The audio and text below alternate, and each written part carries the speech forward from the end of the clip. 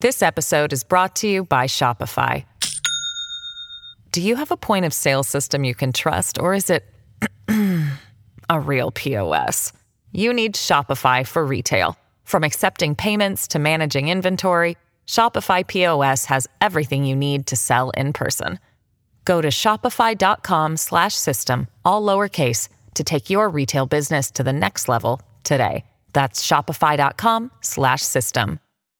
This show may contain words that would offend the sensibility of certain habitués of monasteries. It's Friday, February 22nd, 2019. From Slate, it's The Gist. I'm Mike Pesca. President Trump today in the Oval Office told a story about his ambassador to China, Terry Branstad, and the time Terry Branstad first met the president of China, Xi Jinping. So here is the nonfiction version. We will quickly diverge. In 1984, Branstad, then a young governor of Iowa, goes to China. He did not meet the guy who is the current Chinese head of state, Xi Jinping. But Xi Jinping did the next year head a delegation that goes to Iowa, 1985. And 1985, Branstad meets 1985 Xi Jinping. There is Branstad sitting right there as President Trump tries to tell some version of this story. And I might tell the story that when the ambassador was a young man from Iowa, he was in China. And he was dealing with people from China, both in Iowa and in China. And he met a man who was a young man. And he is now the head of China, President Xi. That is not right. He did not meet Xi when he was in China. But President Trump continued. And he said to his wife, he came home, and this was how many years ago, Mr. Ambassador? Well, 1985 is when he came to Iowa. Right, but you met him in 1978 or so, right? No, not right. In 1978, Branstad wasn't governor. Xi was a college student studying chemical engineering, but still, President Trump pressed on, undeterred by Branstad actually offering the correction that Trump himself had asked for. He said, because the competence of this man is so enormous that I believe he's going to be the next president of China. And years go by, and he became the next president of China. And they like each other. So when it came time to picking an ambassador from China, I say, I think I have the right guy. He happens to be governor of the great state of Iowa, and you have done a fantastic job. No, that did not happen. He never said that in China, and I'm fairly certain he never said that in Iowa. Trump is either greatly mixing things up, or I'm going to go with Occam's razor, just making it up, because he is unable to stick to what actually is a remarkable story, that 34 years ago, the current head of China and the current U.S. ambassador met in a small town in Muscatine, Iowa. And back then, the now president of China was the head of a provincial agricultural delegation.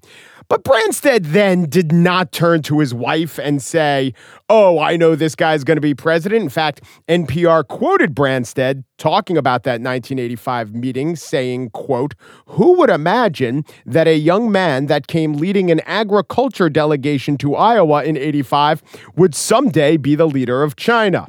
But Trump not only ascribes that inkling that Branstad said he didn't have to Branstad, he also implicates Mrs. Branstad. But I thought that story was incredible. So many years ago, he said that he knows who the next president of China is going to be. I just think it's a great story.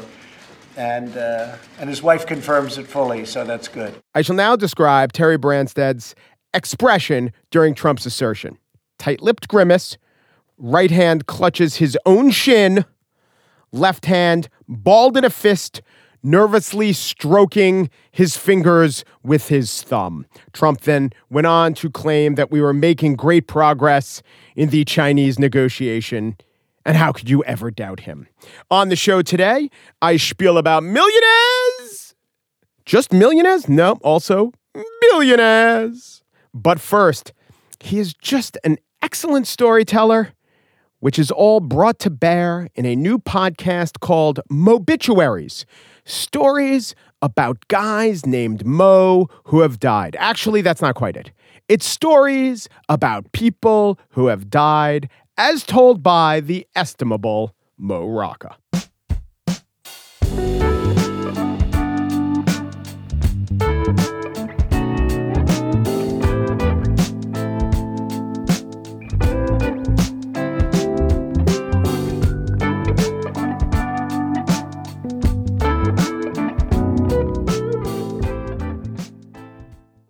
This episode is brought to you by Shopify.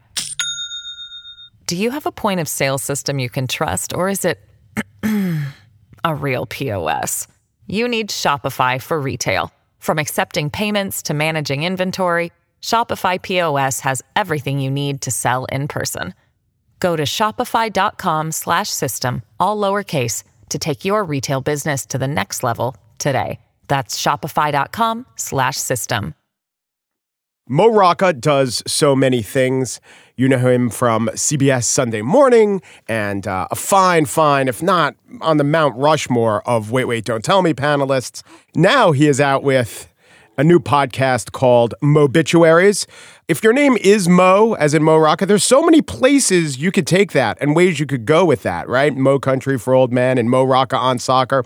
But we should be glad he went with the obituary because it's a fine art form and his contribution to it elevates it even more. Thanks for coming in, Mo. I don't even get the Teddy Roosevelt slot on Mount Rushmore. And I believe I love Teddy Roosevelt, but he's the one of these things are not like the other on Mount Rushmore. But I don't even get that slot? No, I would say if not on, I guess you're right. Grammatically, if not on Mount Rushmore means you're not on Mount Rushmore. But I think an argument, arguably on Mount Rushmore is what I should have said. The Mount Rushmore of Wait, Don't Tell Me panelists. At first, I was wondering, okay, I understand this is a podcast about obituaries, but is it just that? And I came up with a theory based on the first two. Vaughn Meader was number one, and sitcom deaths and disappearances, so the Darrens from Bewitched. And I said to myself, oh, I get it. It's a look back. It's essentially an obituary of a person or people whose lives were very much affected by death itself. So it's sort of a story of the death of a person inflected by death, and then I had to throw that out the window when I heard the next two. I don't know if that theory is correct. I appreciate that, but that makes it sound far loftier than it really is. These are just profiles of people and things that I'm interested in, and just like kind of an obituary is really about the life of somebody rather than the death of somebody, there is just a range of subjects that I wanted to profile, to look into. And many of these are well-known people who got obituaries. Maybe they didn't get the obituary they deserved, in my opinion, or things like sitcom characters or species of archaic humans like Neanderthals that never had obits. Although I love the idea that 40,000 years ago on a Flintstone-like tablet, there was an obit. The A-head that day was the end of the Neanderthals. We have a mutual friend, Ian Chillag, who is so talented, so smart. And he said to me when I was seeking his advice at the beginning of this, he said, any good podcast idea is an excuse to talk about anything. That's right. And I thought that was almost profound as a creative idea, that trying to do something super specific is obviously limiting, and I think it's boring really quickly. Most every aspect of a newspaper has been replicated in some online form. So you have the investigative story. Well, BuzzFeed is doing that, and you have the letter to the editor. I mean, that's all online is giving you. So take each sports. I mean, we have ESPN. Take each section of the newspaper. There's some digital, analog, online form. Not so with the obituary. All the great obituaries are still the province of newspapers. My theory on this is just the age of the audience. People, with limited exception, when someone, for me and maybe you, when John Belushi died, that was someone I wanted to read an obituary of. But usually the people who die are more important to older people who either as kids grew up watching them or are the same age as the people who died.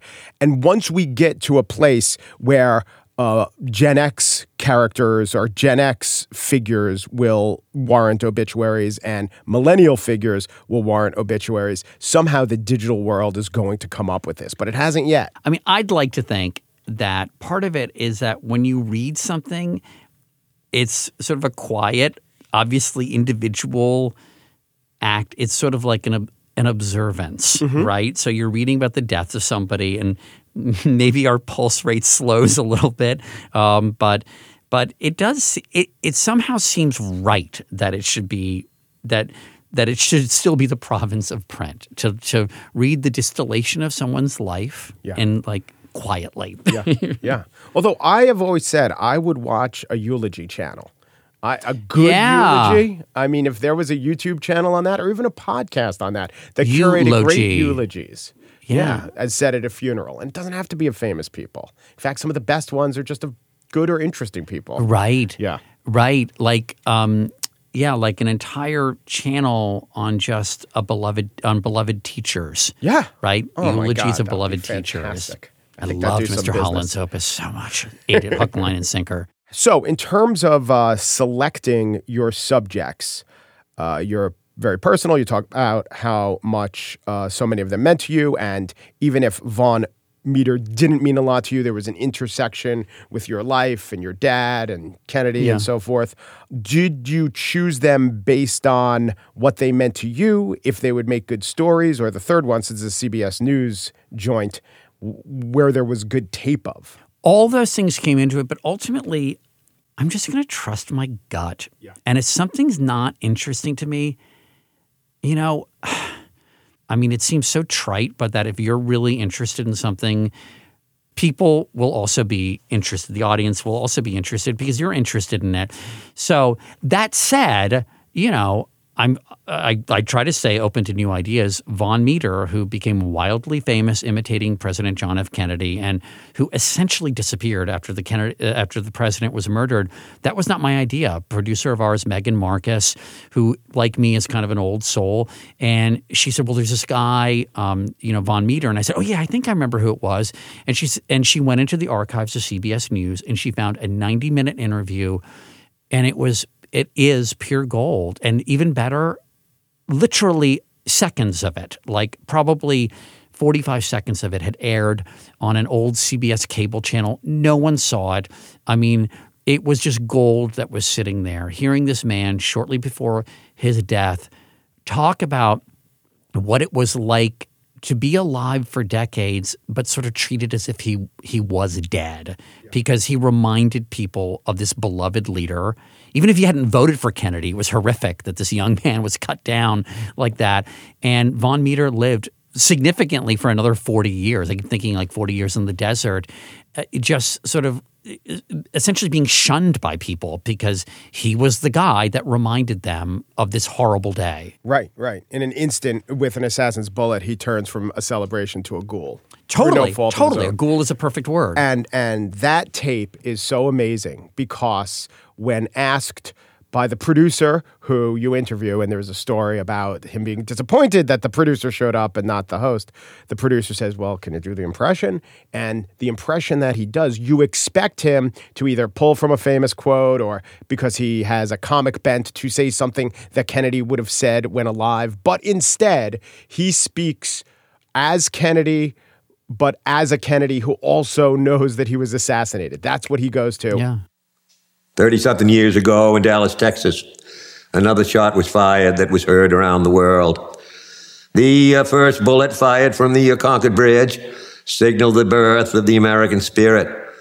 The second bullet fired from the Texas Book Depository attempted to win that spirit, and we have seen in the last 30-something years how nearly successful that second bullet was. But in the final analysis, there is no bullet, there is no bomb, there is no power on the face of this earth that can destroy the American spirit. Maybe he'd say something like that, I don't know.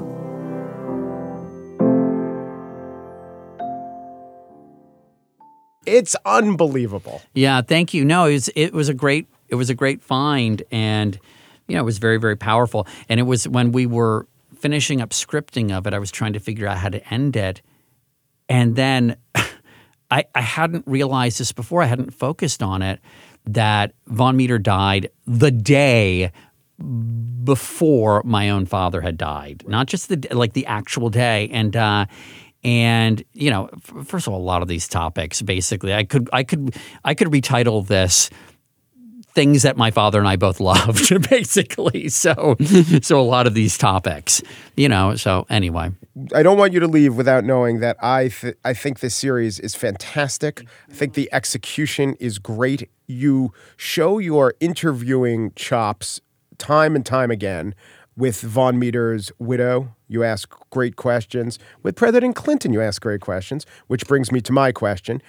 Did you start off as a fake question asker on The Daily Show? Was that your first foray into this format, even if it was a Bizarro World version of this format? I think one of the things, there are two things that I think about now in regards to sort of interviewing people on The Daily Show. One thing is that it kind of inoculated me from being a smarmy interviewer.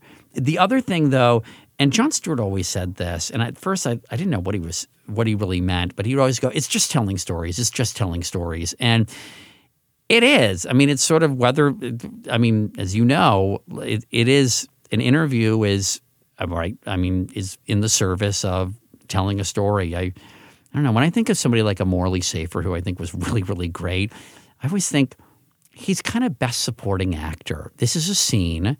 They're not co-stars, but he's going to be best supporting actor in this interview with, say, Alec Baldwin or the Shah of Iran with Mike Wallace. It's because it is a scene, right? It is sort of, I mean, a lot of journalists don't like to hear that comparison, I think. They think, no, it's not. That makes it sound like it's entertainment. Well, it damn well better be entertaining. Yeah. The reason 60 Minutes on the air is it gets good ratings. It's People entertaining. want to watch it. But when you were in The Daily Show, doing The Daily Show, asking those questions, did it ever frustrate you that it was always, the end was always some joke or some bit of mockery? Absolutely.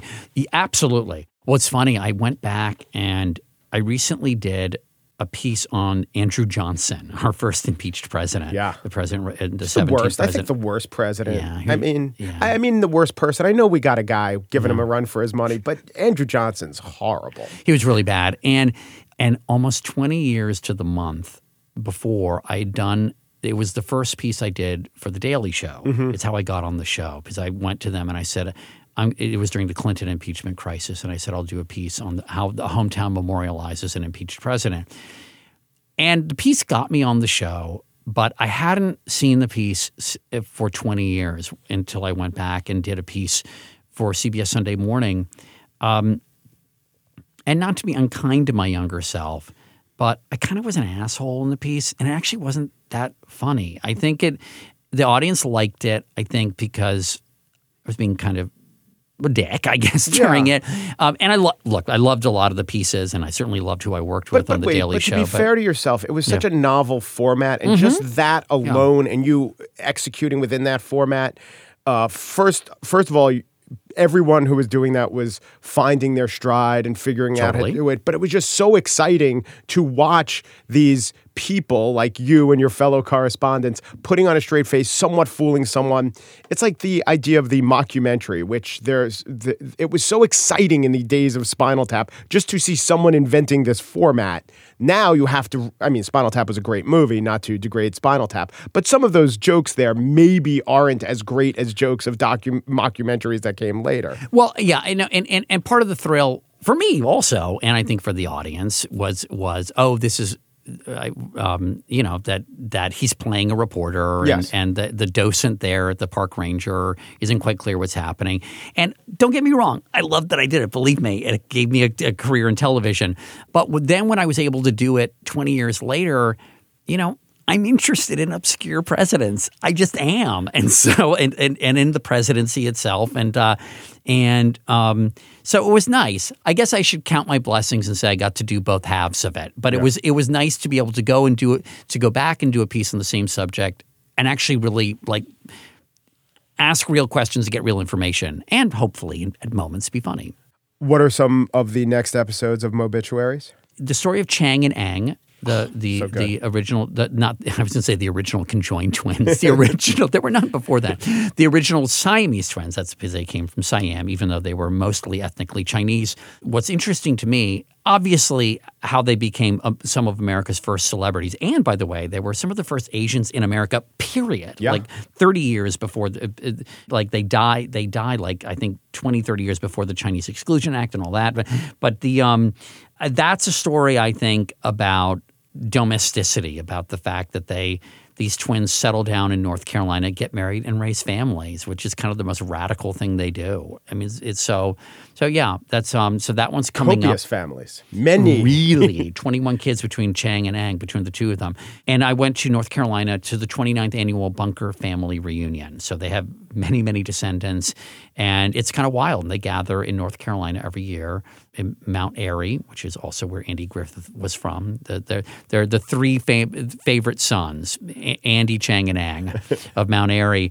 And then we have I don't want to give away the very last one. It's a sports story, and let's just say it involves Auburn and Alabama, and the death of something, which people are already figuring out what it is, but it's not a person. No, perhaps an eagle. Let's just say less moves less than that, but alive. Okay. Once was alive. Mo Rocca's new series is Mobituaries with Mo Rocca. So he's in the title and the credit line. That's great. Mo, thanks so much for coming by. Thank you, Mike. This was a lot of fun.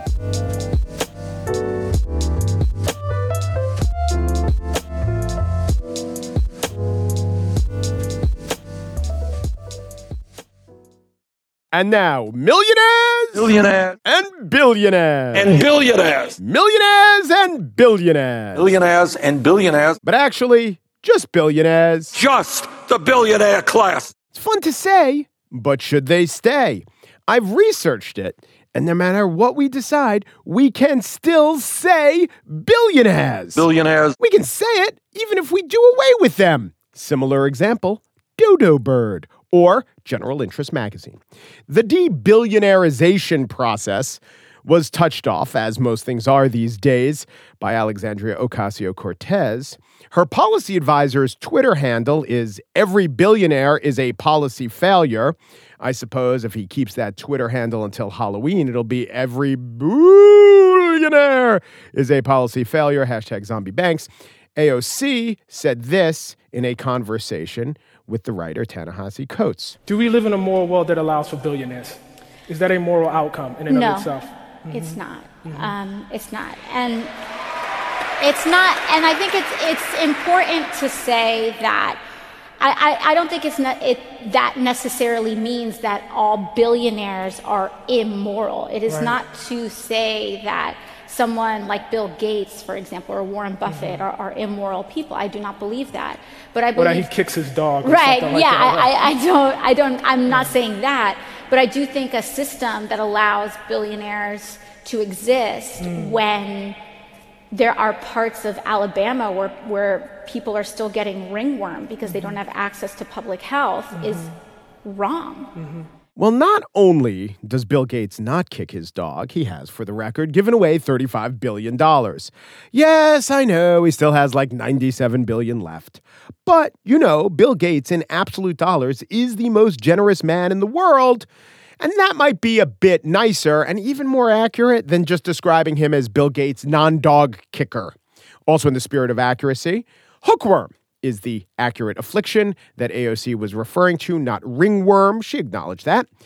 They did think that hookworm was eradicated in the United States, but a recent survey and study done by Tulane showed that it has made a return in some rural areas in the South. Well, do you know why it was eradicated in the first place? This is interesting.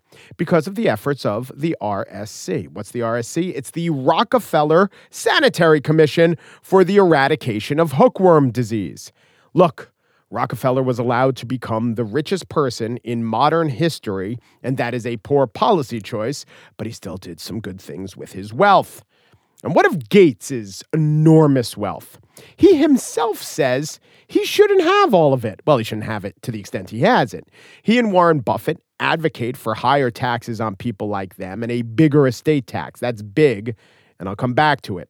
Gates and Buffett started the Giving Pledge, whereby billionaires pledge at least half their fortunes to charity, and 189 billionaires and even some 100 millionaires have done it. Of course, in the world, there are over 2,500 billionaires who haven't done it, so fuck those billionaires. And yes, this is the point, isn't it? Fuck those billionaires. We hate the rich because they are rich, especially in this moment, but also in every moment before now. But as with so many questions of income inequality, we must ask, does the richness of one person mean the poverty of another? In some countries, certainly. For much of our country's history, yes. When you're dealing with extractive industries, I'd say so. But then when it comes to technology, maybe less so. Balzac said, behind every great fortune, there lies a great crime. But Windows 95, is that a great crime or just a minor one? Elon Musk, the person, seems more offensive than Tesla, the car, or the Boring Company, the idea. If we're asking if billionaires are to blame, I think we need to look at the stats. I know what the feeling is. Let's look at some empirical data. The Forbes Richest 400, which, by the way, does not even include all the billionaires. You need over $2 billion to make the list. So there are some couple hundred billionaires who aren't even billionaire enough to be in the top 400. But the cumulative wealth of those 400 individuals is $2.9 trillion. Add in the sad, pathetic billionaires who didn't even make it, it comes out to be about $3.3 trillion, which is a nice number in terms of division in the United States. So how it works out is if you took all the money from the billionaires, which is easier than it sounds. I'm sure they'd have some very good private armies. But somehow, if you redistributed their wealth to everyone, every man, woman, and child in the United States would get $10,000. Of course, some of those men, women, and children would be people like Manny Machado, who just signed this huge contract, so screw that guy too. So we have to acknowledge that all that wealth for the rest of us would do a lot of money. I mean, hookworms would be sweating it out that day. Of course, if you are in the wealth confiscation game, every innovative entrepreneur or creator of wealth would flee the country. So it's not really a practical solution. Practicality, though, isn't the name of the game here. It's a thought experiment. You know, this is what AOC does. She raises the issue. She doesn't really need to think we need to literally eradicate billionaires or, like the Green New Deal says, end air travel in 10 years or, you know, push Amazon out of Queens so they don't bring any jobs. Oh, wait, that one happened? Yeah, so she totally meant it. But rather than have all the billionaires donate all their money to the general fund, let's construct a hypothetical situation where we're not actually taking their money. They just wake up one day and say, Bill Gates getting all the attention. First, the guy is called a non-dog kicker. As far as I know, I haven't kicked a dog since I made my 8th billion. We're just going to give all our money to the general fund. You know, that's a little inefficient, right? Some of that money will be used to fund the wars we're currently in. Some of it will get thrown away on stupid ethanol subsidies. You know, all the stuff that we are already wasting our money on. I am for government. I am for the use of government services to help improve the lives of people and ameliorate the plight of the worst among us. But my God, Bill Gates does that by himself and with his foundation even better than the government does. I mean, speaking of worms that hurt, the Gates Foundation literally eradicated guinea worm disease, which affected millions of Africans, not just thousands of Alabamans. The eradication of billionaires themselves, though, is harder. And this is a problem with our de-billionairization efforts. Think of it this way. At 2% interest, which is what you get just by doing nothing, putting your money in a savings account, a 900 millionaire becomes a billionaire in a little over 5 years. An 800 millionaire becomes a billionaire in 12 years. There is literally no way to stop these people from becoming billionaires. What are you going to do? Tell an 800 millionaire they simply can't put their money in a bank? A billion is an arbitrary number. I mean, today's billionaire has the same spending power as someone who is worth only $490 million in 1989, which is the year AOC was born. In 30 years, a billionaire won't be worth $500 million in today's money. And think about this. We're talking about the number of billionaires and all the billionaires in the world being a problem. What if we eradicated billionaires? Well, think of a billionaire, a guy who's worth $5 billion, and that guy dies. And that guy had 6 heirs. They split their money up, and guess what? There's one less billionaire in the world. None of them are billionaires. Let's now take the same guy and say instead of 6 heirs, he had 4 heirs. So guess what? Same guy dies. Now there are quadruple the number of billionaires there were before. Nothing changed in terms of the economy. There's no less money in the hands of very, very rich people. But somehow we, under one scenario, have solved our billionaire problem, and on the other scenario have made it 4 times worse. If stats don't do it for you, let's take Oprah. Literally, let's take her money. I read that she's worth $3.1 billion. So let's take $2.2 billion of Oprah's money. What does that do for you? Okay, you say, Oprah, she's one of the nice billionaires. Maybe Bill Gates, maybe Warren Buffett, maybe those guys are too. Maybe the problem isn't billionaires. Maybe the specific problem is asshole billionaires. Can we target just the asshole billionaires? Some problems with that. We can't specifically do it. For instance, one man's asshole billionaire is a Koch brother. Another man's asshole billionaire is George Soros. By the way, after Gates and Buffett, Soros is the third most philanthropic billionaire, which is a fact that third of our country finds terrifying. Money is just an asshole intensifier. Like alcohol brings out and amplifies the personality you already have, money is an asshole force multiplier. There's a middle-class guy. This guy's got a lot of opinions about how the world should work. He watches Fox. He gets mad. Who cares about this guy? Give the same guy $1 billion. Yes, Mr. President. Sure, yeah, I met Xi Jinping in 1978. Whatever you say. But billionaires do help the economy. They do create jobs. They do create wealth. They do create value. The Scandinavian countries that Bernie Sanders admires, and I do too, have plenty of billionaires. It is true they have more billionaires per capita than the U.S. does, though when you're talking about a place like Norway, you lose 2 billionaires in a fjord accident, it affects the per capita rates. But what we're saying is that fair, good, equitable, much less unequal economies and countries actually have more billionaires. Billionaires are not a bug in the system. They're actually a feature of a system that's working pretty well. I say the answer is simple, which is to tax the wealth of the living, which is hard, a wealth tax. Elizabeth Warren's pursuing it, but greatly tax the wealth of the dead, which is much easier. And we did it better for a long time.